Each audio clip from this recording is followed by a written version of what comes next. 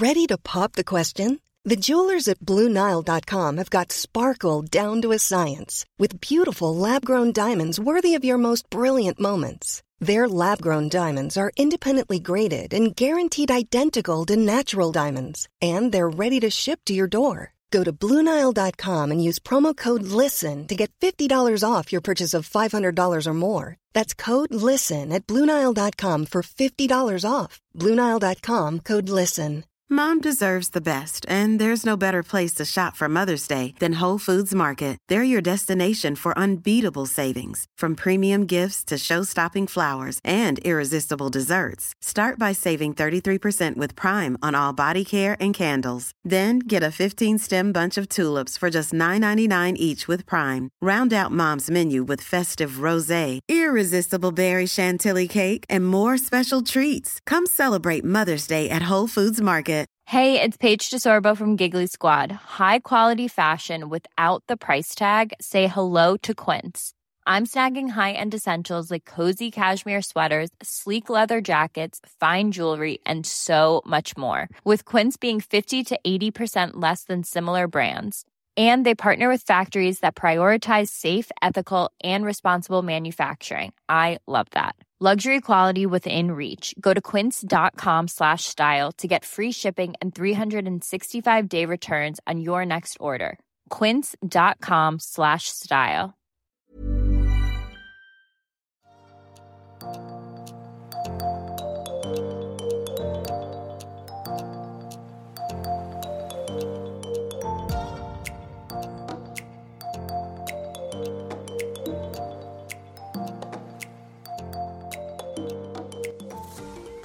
Coming up next on the Liveaboard Sailing Podcast. And then freedom, we were feeling the tensions of politics and societal expectations of like owning a home, which of course every article right now is about how hard it is to do that. And so those things are still circling us and part of our lives, but the boat is a floating home, if you do it right, that allows you to go anywhere and really give ourselves a chance to disconnect and connect into a new world. Welcome to the podcast. I am your host, Annika. On the Liveaboard Sailing Podcast, I chat with awesome people who live, work, and travel on their sailboats.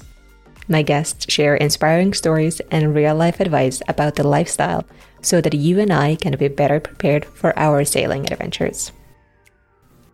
This week, I'm happy to showcase yet another approach to the liveaboard life. This time, it's about being a full-time nomadic sailor without owning a boat.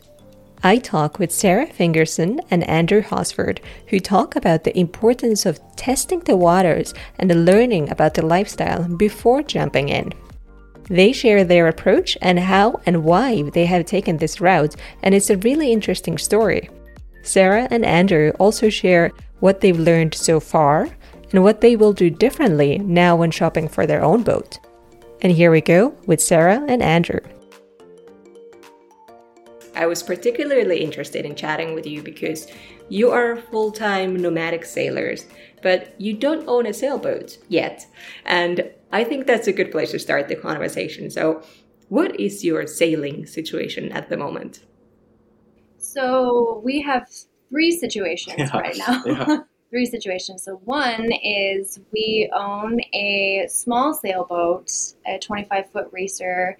It's an Olsen 25 in Tacoma, Washington. She's moored just 10 minutes from Andrew's parents. And we learned to sail on her.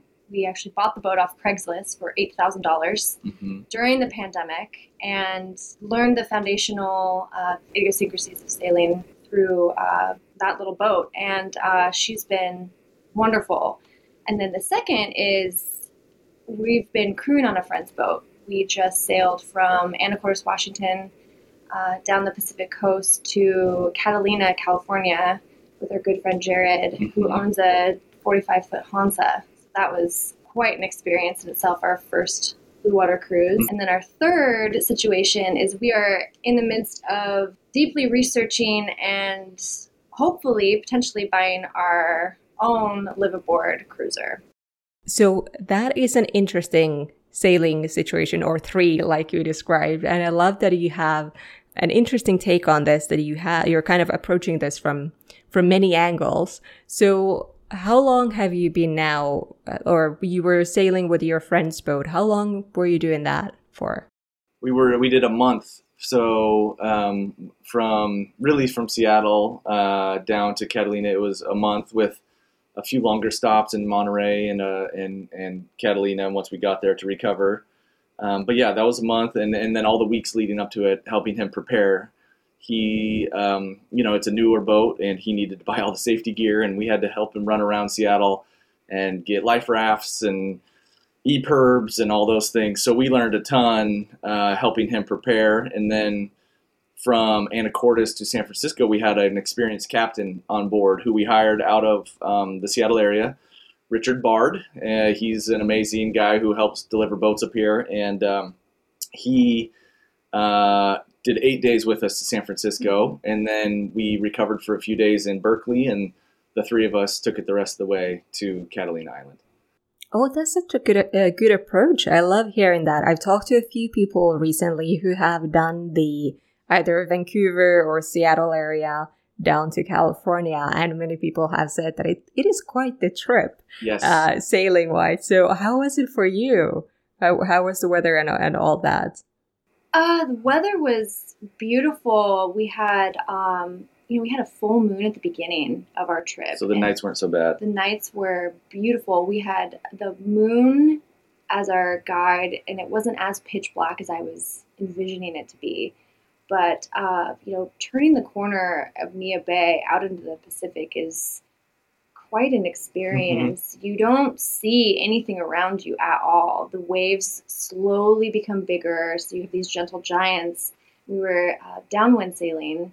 So we were at a really nice broad reach, the wind at our backs. So it felt like we were surfing on a longboard the whole way down, and that was very pleasant. And, it was cold. It was cold at night, and this was our first experience sleeping and sailing overnight. So there were a bit of nerves. The first night I was anxious. First night we actually thought about, are we actually going to do this? Because in the Strait of Juan de Fuca, notoriously the winds build and the waves build, and we got hit with some weather that we didn't expect. And so we had to pull into Port Angeles for the night and rethink our overnight out into the Pacific. So we had some wild experiences. We probably sailed half the time, motored half the time, but we did, with our planning, and a lot of people who plan the trip know that early fall is kind of the best time to find weather windows with the wind at your back to come down and not run into too many storms. So we thought we had a good window. We went for it, and getting to San Francisco was a couple hairy spots, but we stayed closer to the land per Richard's advice than we thought we were going to, and we ended up staying in Newport, Oregon for a night, and Eureka, California, we stopped for a day and recovered a little bit. So it ended up being kind of different than what all the boards said online and what everybody said, go out 100 miles and then come back in and all. But we learned a ton, and it was exciting and exhausting, and beautiful all at the same time. That sounds really interesting. And I love hearing you say that you were kind of wondering, like, oh goodness, what is this? Even though you do have, experience with your smaller boat in your sort of home waters. But I guess the situation really changes when you get out in the open ocean, and of course on a much bigger boat as well. Yeah, we hadn't night sailed or done like overnights before. And our boat is really simple. We don't have a lot of systems. We don't have toilets, anything. It's just a racer that we can do camping on, basically. And we did a month in the San Juan Islands this summer with her uncle, who's our mentor, our sailing mentor. And he helped us a ton.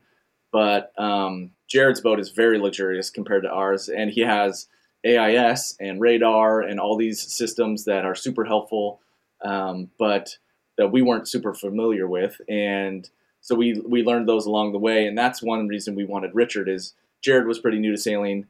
And so between the three of us, we're like, oh man, having somebody who he fished the Pacific waters for 25, 30 years. And so just having him know the harbors and all the different areas made us feel a lot better. Oh, I bet. It must have been such a relief kind of to have that shared responsibility is not on your shoulders anymore with limited experience. You have somebody at least who's very much experienced and knows what they're doing. So that's a really interesting take. It's actually something that I've thought about as well for myself. Like eventually, like I might need to hire somebody to sail with us for a little while, at least for the first bigger things, because it just makes sense. It does. And one of the things that worked really nicely is Richard made a fourth person. So we had pairs of two on deck or on duty, on call, whatever you want to call it, for their duration. So we started with the Swedish method. For those of you who are not familiar with that, you are sailing with your partner for 6 hours during the day and then 4 hours at night, and then you switch. So 6 hours with one pair and then 6 hours with another pair and then 4 hours at night. And the idea behind it real quick is that you get a sunset one day and a sunrise the other day, right? Mm-hmm. So your circadian rhythm is supposed to be on a little bit more. Mm-hmm. And we tried that for a few nights, but quickly found out that for the new people, it wasn't working for us. We weren't falling asleep in the 4 hours. So because our adrenaline's going, we're sailing big waves, bigger waves than we're used to at 7-8 feet. You don't really calm down once you're below. Even when you try to relax, it's loud, things are clanking. And so by the time you fall asleep, especially at night, that 4 hour shift just doesn't quite do it for you. So we switched to a 6 hour shift. So we all would be, after every 6 hours, we would switch. And that worked better. Yeah, we slept more. We got a better rhythm. We ate better. So it took some trial and error for us to get it down. Mm-hmm. But having the longer period of time allowed us to eat more, get a better nap in, and kind of see each other a little bit more instead of the only thing being, okay, bye, I'm going downstairs and trying to sleep, and all that. Yeah, exactly. Oh, that sounds really interesting. I have often wondered, like, how do people do this, like, 3 hours on, 3 hours off? And, like, how do you fall asleep that quickly? But I guess, the more experience you have, the easier it gets to fall asleep. But I can completely understand that, like, being just too wired to fall asleep. Yeah, Richard, who lived on his fishing boat, spent a long time, he would just go down and fall asleep, and we're like, how is he doing this? This is crazy. We were so jealous of the way he could fall asleep. And he was such a great example for the three of us because he ate when he needed to eat, he slept when he needed to sleep, and he rested whenever he could. Yeah. And when you're out on the water for such a long duration, that endurance, right, is really important. So I started to pick up on some of his mannerisms of, okay, Richard's sleeping. Should I be sleeping too? Instead of taking photos, we're photographers, so we were always, there's the next whale, there's the next more content. Sea lion or whatever. Look at this landscape. And so we were always trying to take photos or edit or whatever. And after a while, we couldn't even see straight because we weren't resting enough. So. Okay, so definitely some lessons learned there for sure. So that's awesome. So I originally found you connected with you on Instagram. And one reason I just love your Instagram account is that your posts are actually very insightful. They're not just like the fluffy updates here and there, but like, for example, I love one of your posts where you talk a little bit more about the things like how you prepared for this, and you talk about the things that people were telling you, like, oh wow, you're so lucky, and I wish I could do that, and you must have a ton of money, and those kind of comments, which I assume a lot of people may hear, those people who are already doing it, but I don't think that you woke up one day surrounded by good luck and a ton of money on your bank account. So what is the real story behind you being able to do this sort of nomadic sailing lifestyle? That's a great question. I grew up sailing in Puget Sound. My uncle is a sailing instructor and just an incredible resource for Andrew and I. And so I was lucky enough to be sailing at a young age, and I fell in love with it and the water. And when I approached Andrew when we first started dating, I said, hey, I like sailing. Would you be interested in coming with me on my lifetime dream of eventually owning a sailboat and, sailing beautiful tropical waters and, experiencing life with a little bit less? And he is such a yes person. He's an adventure guy and someone that, challenges the status quo. So he said, I'm fully in. So he, during that time, the pandemic had just started and I was laid off from my job. And so that shifted the gears for our plans quite a bit because Andrew was still working full time. So I was researching, and once we, shared the news with people about our lifestyle transition, is what we called it. Some of the responses that I shared on Instagram was, "Wow, you're so brave. You're courageous. I wish I could do that." What were some of the other responses? Yeah, they were, shocked. And I think a lot of people dream of this stuff. So Sarah had dreamed of this for a long time and had been saving on her own for quite a while. I had, just so the audience knows, I had not sailed before Sarah. I had been on a sailboat like 3 times. I grew up doing all kinds of other water-related activities in the Puget Sound, but sailing was always like this kind of slow thing that, because I grew up wakeboarding and fishing and I just didn't know anybody who sailed except for one of my friends growing up. So she talked me into it, and right when she first brought this idea up, we were like, "Oh yeah, okay, we're just gonna buy a huge boat and start sailing all over the Puget Sound and the San Juans." And real quickly, we were looking at the prices, and we were like, "Oh gosh, okay, wait, we can't do that," because that was just ignorance on my part and just excitement. So her uncle pushed us toward these boats that he used to have in his sailing school, and he found an Olsen 25 in a field in Tacoma and was like, "Guys, this thing is just sitting there. It just needs a little bit of TLC, and it's in the price point where you won't regret it if you try it." So he helped us through the process, and we got that boat, got it in the water, and just started sailing as much as we could because it was the perfect quarantine project for us while COVID was happening. And then that just kept building this idea that, oh, this is great. COVID is continuing. Honestly, COVID is, has pushed us faster because we've had these opportunities to just keep pursuing sailing. And then we just stayed around it. We kept going. And then we started planning. And that's where we eventually decided to quit our jobs and start really planning, and creating a flip chart.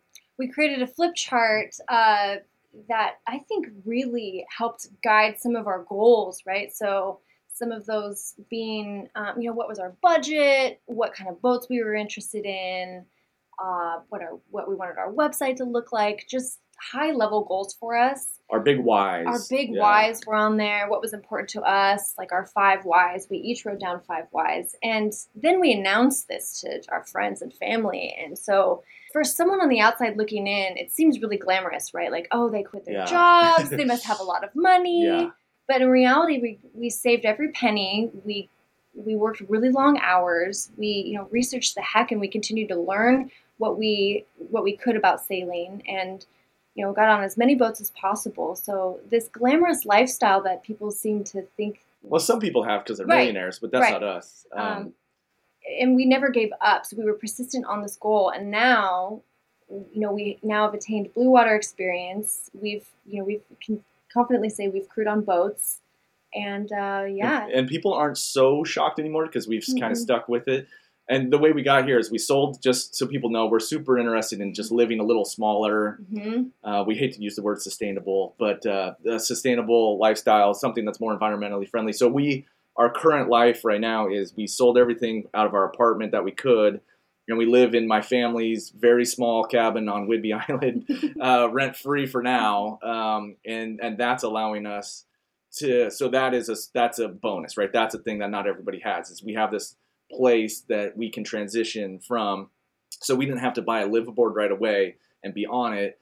We have this place that allows us to be our crash pad, and we still can sail locally and then do these crewing opportunities that we've been so lucky to have. So I think back to your Instagram post real quick, all these people that we respected and who were more accomplished, we thought, than us, were just telling us how brave we were, how courageous we were. We wish we could do what you're doing. And we were like, we aren't special in any way, really. And it just takes a leap of out of your convenience, right? A leap out of your comfort zone that the COVID threw people off so much that I think it just felt like that was just another additional discomfort that people thought, oh, that's kind of wild, even though it seemed awesome. So Sarah put that post together and kind of recorded the things that we had heard. And we thought, well, geez, we would like to also list all the realities of the planning and effort we have put into this.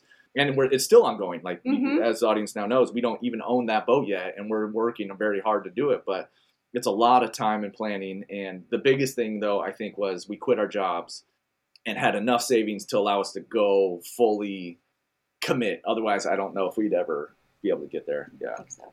I love that you are sharing all of this because that is the reality behind it. It's not the, oh, one day I just quit my job and bought a boat and look, here I am. But there's a lot of planning, and it sounds like you set a plan, you stuck to it, you made efforts towards your goal, you quit your jobs or sort of modifying your life and so that it will be ready once you find your own boat.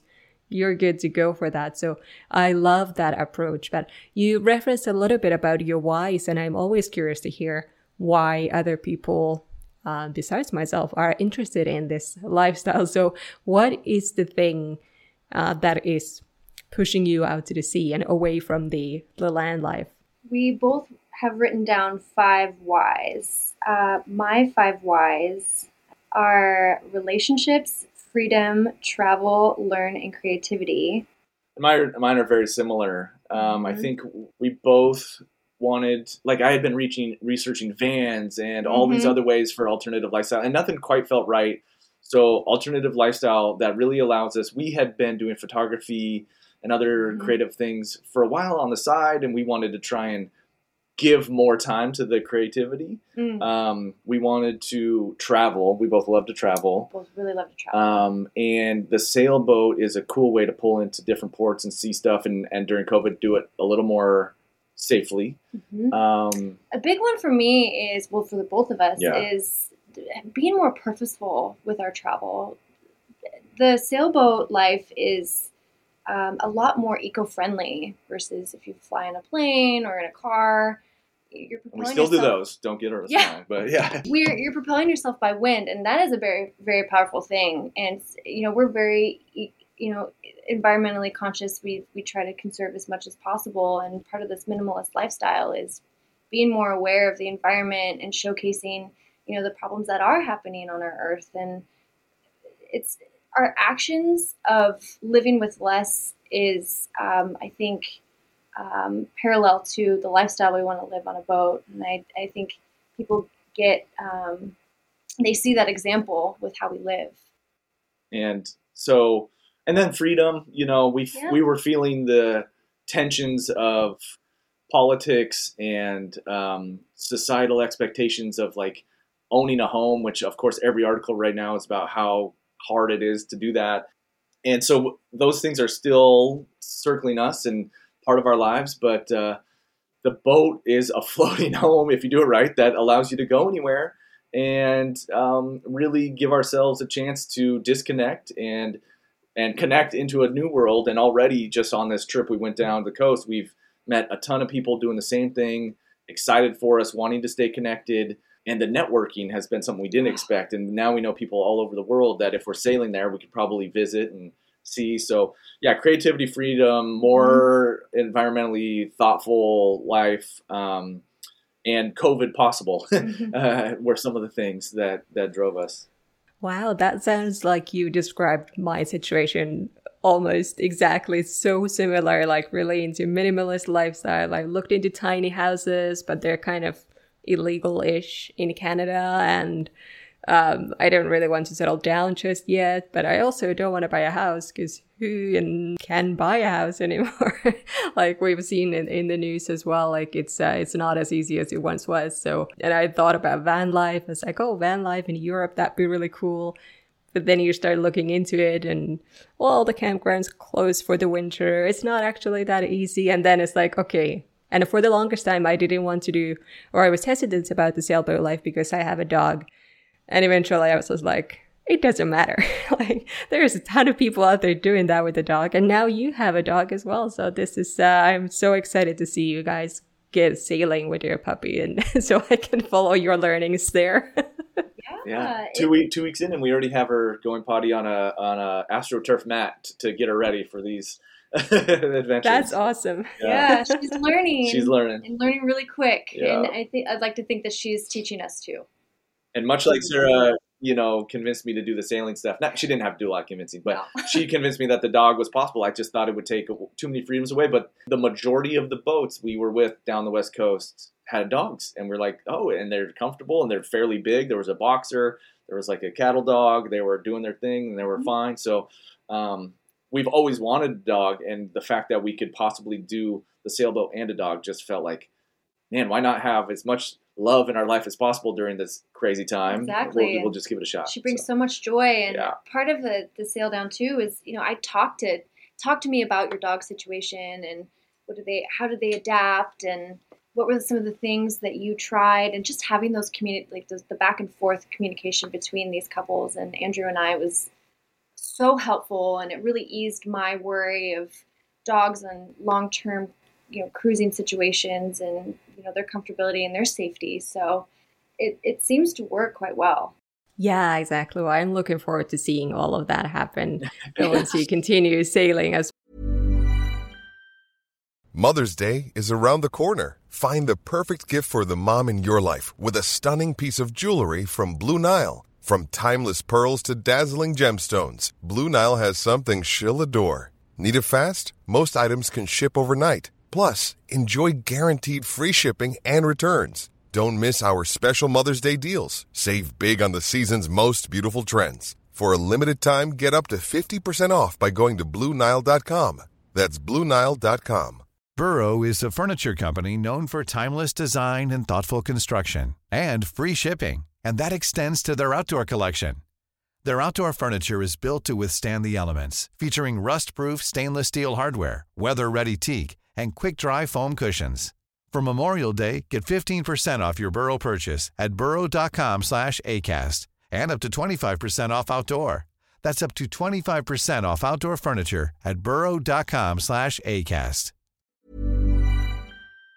Well, but so you kind of set out to get into this lifestyle, but you wanted to learn more about it first. So you've learned on your own smaller boat, and now you've learned also on your friend's boat. And, you've had a little bit of experience there now with blue water sailing. You got some miles under your belt. So have you been able to identify any of those learnings or lessons there yet? Like, what have been some of the takeaways? Have there been any yet?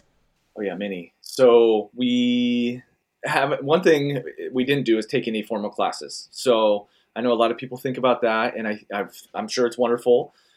We had some things that are lucky. Mm-hmm. She calls her uncle. He's a family friend, but Uncle Bob is a master sailor. He does rigging in Everett, Washington, and so we could lean on him, and he basically helped us get going on everything. And then we had a few other friends we could at least FaceTime when we were out, and we're like, where does this go? And we did that a couple times. The traveler work.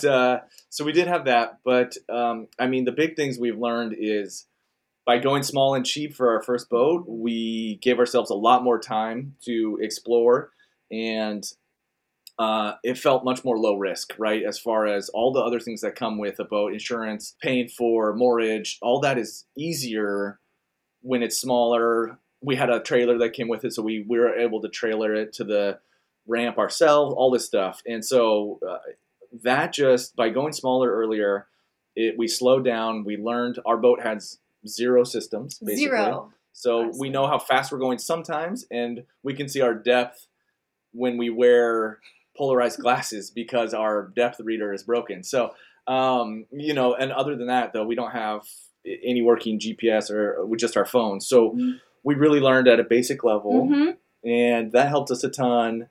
So we slowed down. We didn't jump into it too fast. One of the things my uncle emphasized was not relying on those systems as much. Read what your Windex is saying, the little instrument on top of your mast, and look at the water. What is it telling you? And I think without having those reliable, amazing systems that we've seen on Jared's boat, we were really able to instinctually build some of these nuances that we otherwise wouldn't have had if we had a bigger boat. Yeah. So that was a huge benefit for owning Ilar, our little 25-foot boat. And like Andrew mentioned, low risk. That was a big part.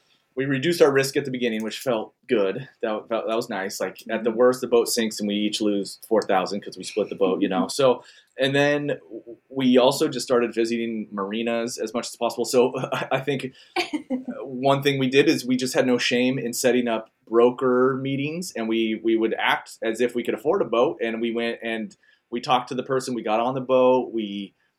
I'm 6'3", so it's like we had to learn like what I could stand in and what size, and then Sarah, if she had to pull a big winch, if she could. So we just didn't know what it felt like to stand on a 42-foot boat or a 38-foot boat. So we, being lucky again, living in a boat heavy area, we got on a lot of boats and learned that way. So what do they look like? What do they feel like?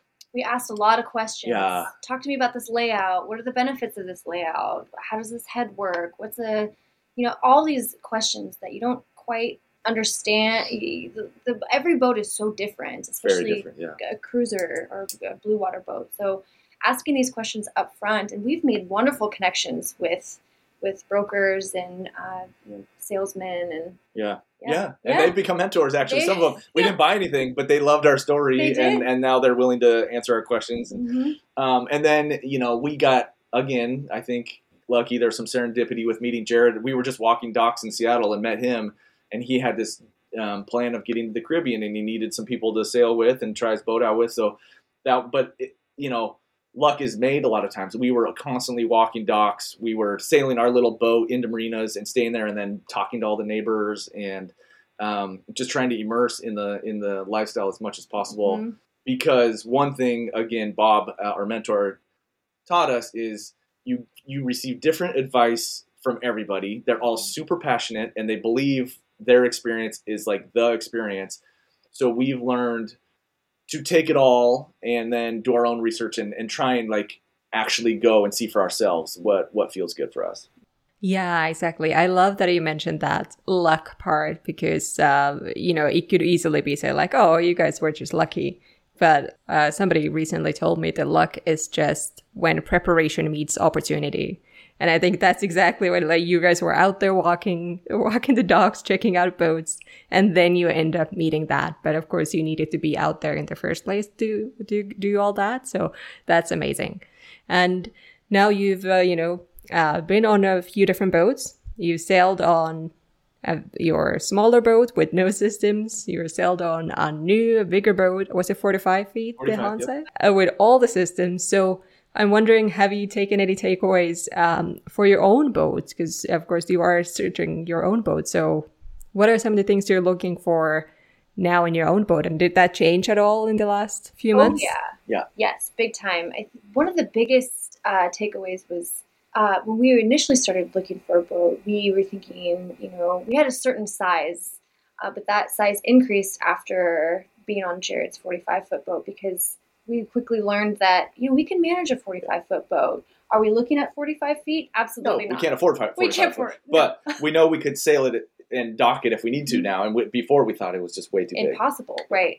Certain layouts, like quarter berths and aft cabins, are quite loud if you have a flat bottom boat. What type of windlass we want, and anchors, and anchor systems, sails, really paying attention to the rigging. And I learned so much about water makers and solar. So we have a better idea of what we want in our future boat. It's, being able to compromise and find the right boat and quickly, connect with that broker. Yeah, get it before it goes. Mm-hmm. We at one point thought maybe we could do like 32, 34 size. And then we realized my headroom and other things, it may be too small. And, Sarah really enjoys cooking. And so certain galleys were only worked. And so we saw a bunch of different galley layouts, and, the bigger bedrooms in the aft are really nice, but how does that sound at night? Like on Jared's boat, the master is in the front, it's in the V berth, and it's huge and it's nice.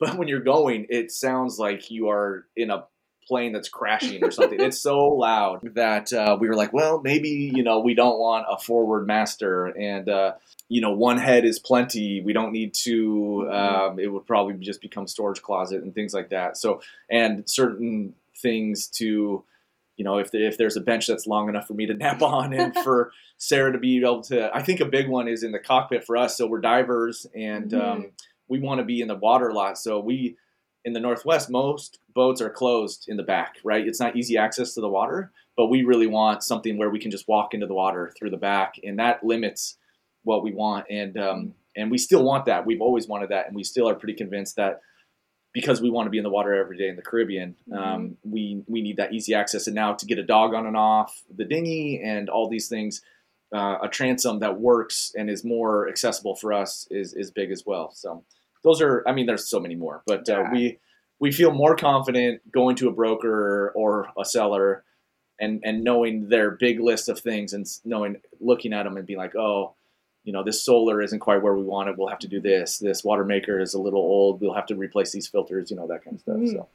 Oh, for sure. So you're much better prepared for all of those conversations and understanding what you're actually looking at when something is being presented to you. So that makes total sense. Do you already have some boats in mind? What kind of boats you're looking for, like brand wise, or is it just up in the air for now? Yeah, we really like Catalina.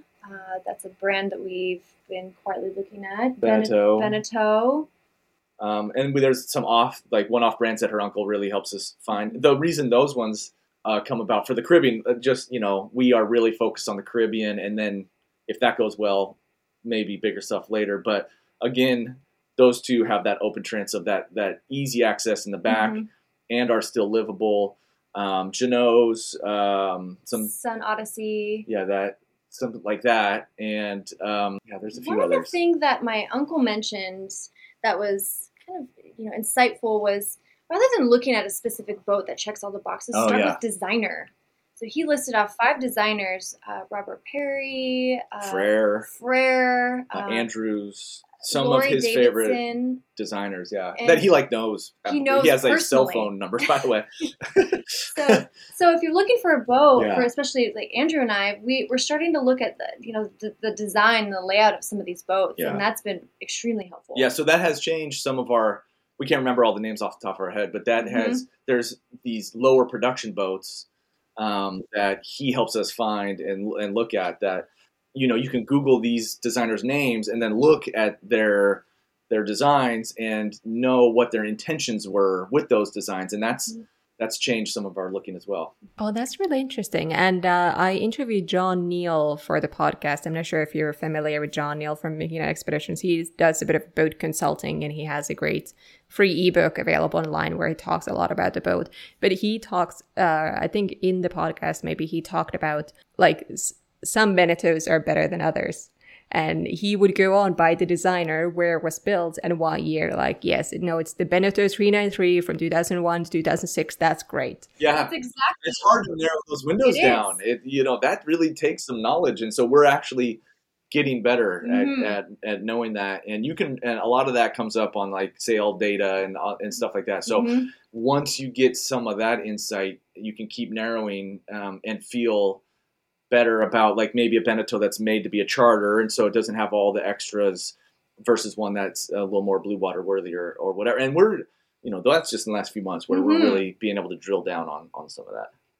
Yeah, well, I am doubly excited now for your boat shopping because your list is very similar to mine. So Catalina's are very high on the list.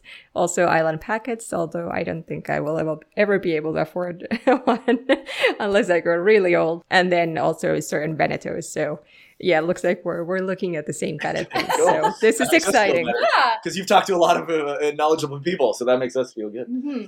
Yeah, for sure. And it's so much fun to look at the different boats and see what's available, what could be mine one day. So it's exciting. But we talked a little bit about your lifestyle and how you made it happen. And you referenced that you are photographers, which is the thing that allows you to kind of make a living as you go. But how does that actually look like in practice when you are moving? So obviously you're not like a wedding photographer in Seattle because you're maybe in California, or maybe you're in Mexico, or maybe you're somewhere else. So how does that look like for photographers on the go? So I'm a lifestyle photographer and landscape photographer. I've been photographing for a long time. Decade, yeah. And that's something that Andrew and I have in common. And we are in the middle of building our website that will have a print shop available. But Andrew and I sell prints. We sell prints. We curate our own greeting cards, and we sell those.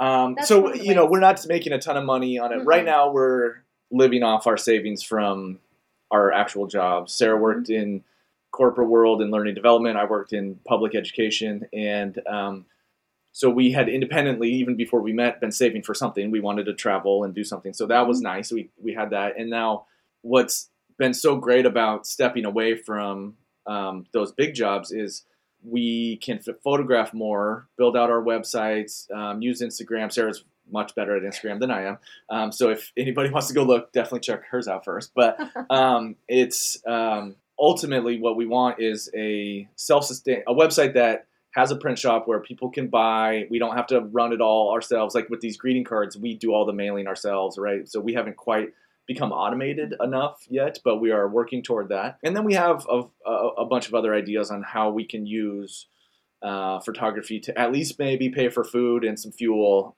It won't pay for everything right now, but we're also very open to jobs in harbors or little breaks where we come back and do work to make some extra money, because we're getting our budget down to the point of we aren't living at the level we were before in the Seattle area, where it took a pretty good salary just to maintain. And now we can use some of these creative things, maybe write some local articles, do the prints. What else are we thinking? Website design. Yeah, small website design. And I take family photos. Yeah, so that's a good moneymaker for her. Quite like little mini sessions.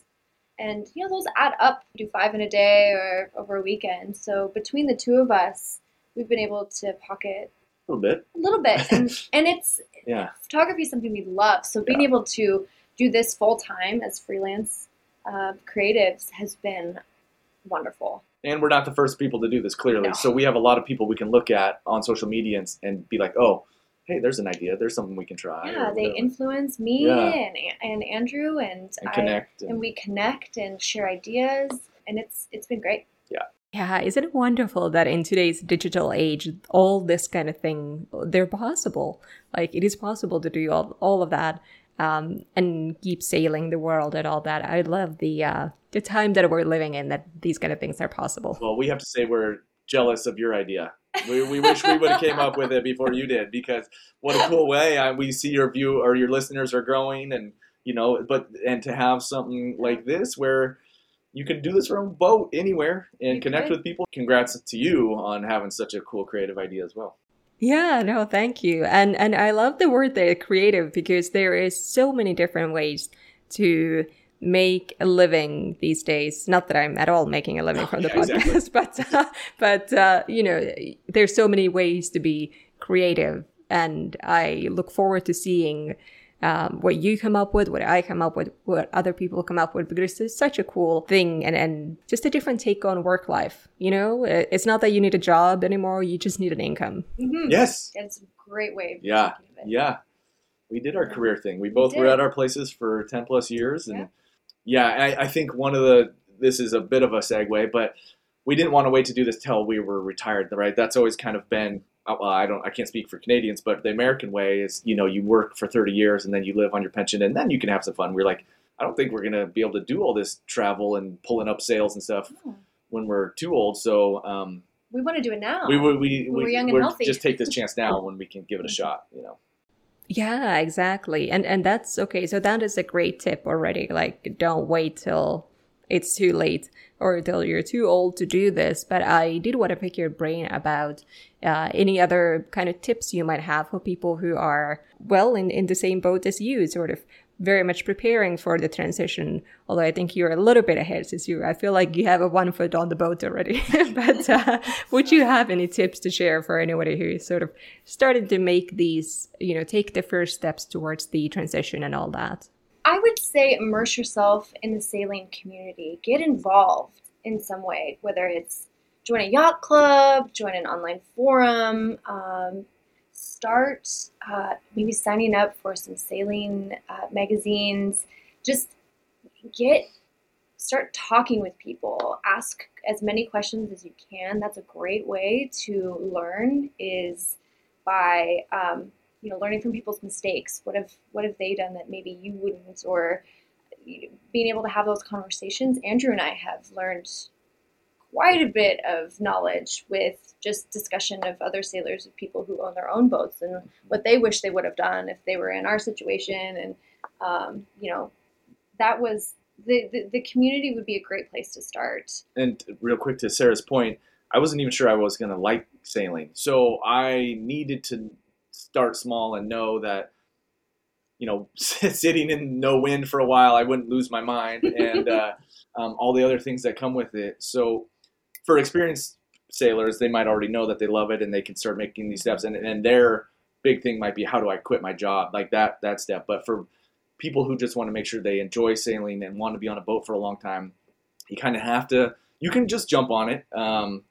I think the famous YouTube, Chasing Bubbles, right? You can just go for it like Alex and Chasing Bubbles, but, and that's one way, but I needed to know I liked it first. So we took our time with doing it. And then once I knew, okay, yeah, this is something, then the big decision of removing ourselves from, the job and the apartment and all that stuff was the big, and that one is one we talk about a lot, and that's removing yourself from convenience and comfort, and that one can be really hard. So that was tough. Yeah, that's one that you just kind of have to do. It's like ripping the Band-Aid. It is. You can't Amazon Prime in the middle of the Pacific Ocean. So it's really being comfortable with the unknown and asking yourself, can I live with less?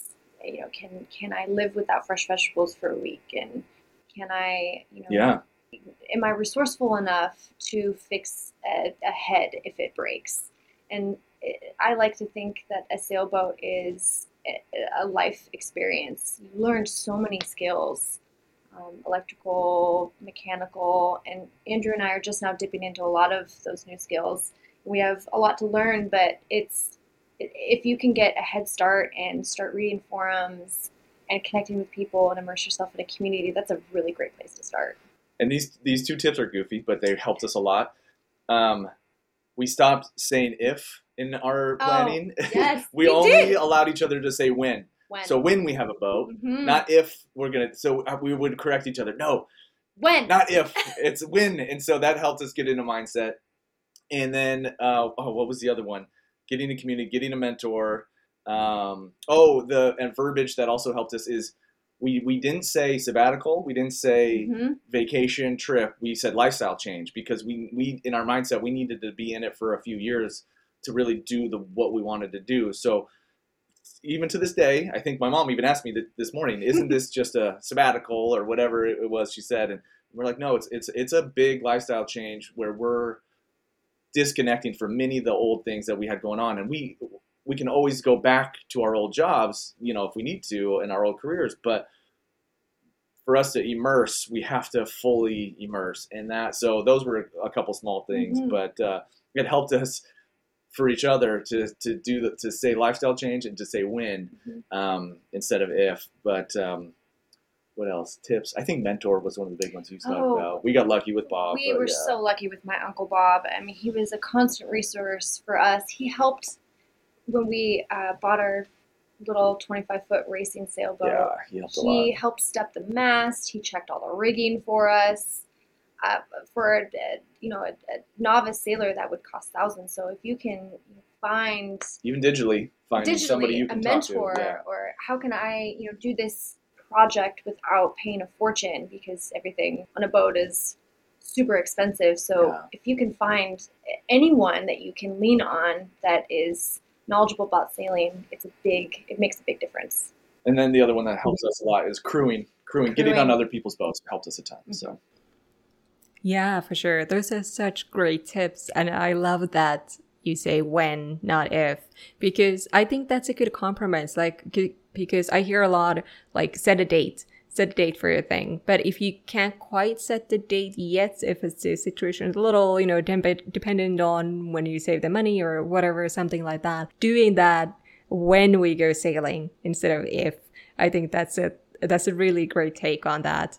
And also that getting rid of, or getting used to the idea of living without some of the comforts. And I feel like my way of staying connected to the sailing plan of ours is through this podcast. But for my partner, Adam, I feel like it's more like if he gets excited about thinking about sailing, and his first response is, let's get rid of stuff.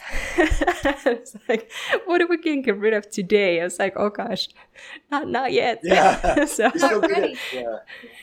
yeah, that's definitely, there's a lot of different approaches. So thank you for sharing yours. But obviously you have a lot of cool things happening, boat shopping to come, more sailing to come. You have a new puppy who is absolutely adorable. So please do tell us, where can we go and follow your adventure? Oh, you could follow us on Instagram. That's where Andrew and I are on doing mostly. Yeah. His Instagram is Twin Lagoon Media, and my Instagram is Sarah_Fingerson. And we're building out other little things, but Instagram to stay connected for now. And we would love to hear from people once this is out, especially. That'll be fun. And we just so appreciate talking to you and hearing the connection. And it just reminds us of us being out on these trips we've done. And we will say the boating community, I mean, there are the big, huge yachts and things out there, but for the most part, the boating community has been so welcoming and so fun, helpful. Yeah. So it just, don't be afraid of it. It's a place where people really can support you and help you along the way. Yeah. So there you go. I hope you found this episode helpful and useful. I certainly loved hearing from Sarah and Andrew in this stage of their sailing journey, and I cannot wait to see what they get up to. Their Instagram accounts are just beautiful, so do check them out, and you'll find gorgeous Mexican scenery and great photos of their puppy Coho, who is just so adorable.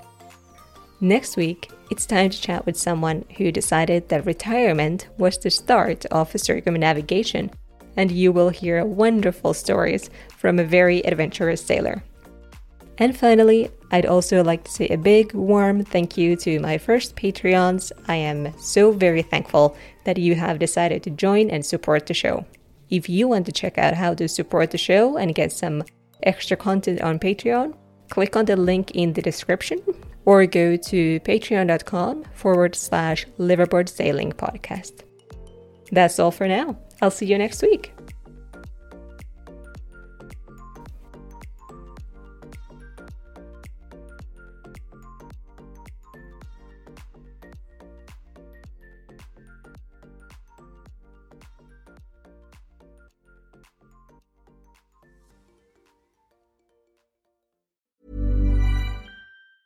Normally, being a little extra can be a bit much, but when it comes to healthcare, it pays to be extra.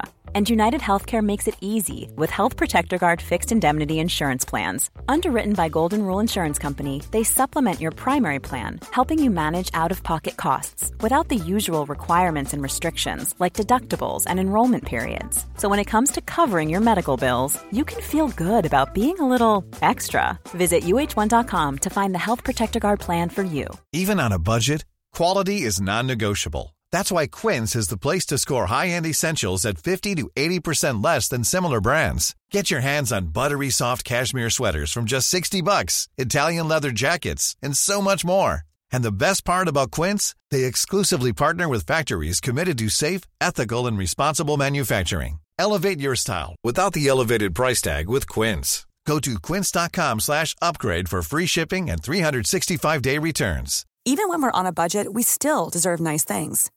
Quince is a place to scoop up stunning high-end goods for 50 to 80% less than similar brands. They have buttery soft cashmere sweaters starting at $50, luxurious Italian leather bags, and so much more. Plus, Quince only works with factories that use safe, ethical, and responsible manufacturing. Get the high-end goods you'll love without the high price tag with Quince. Go to quince.com/style for free shipping and 365-day returns.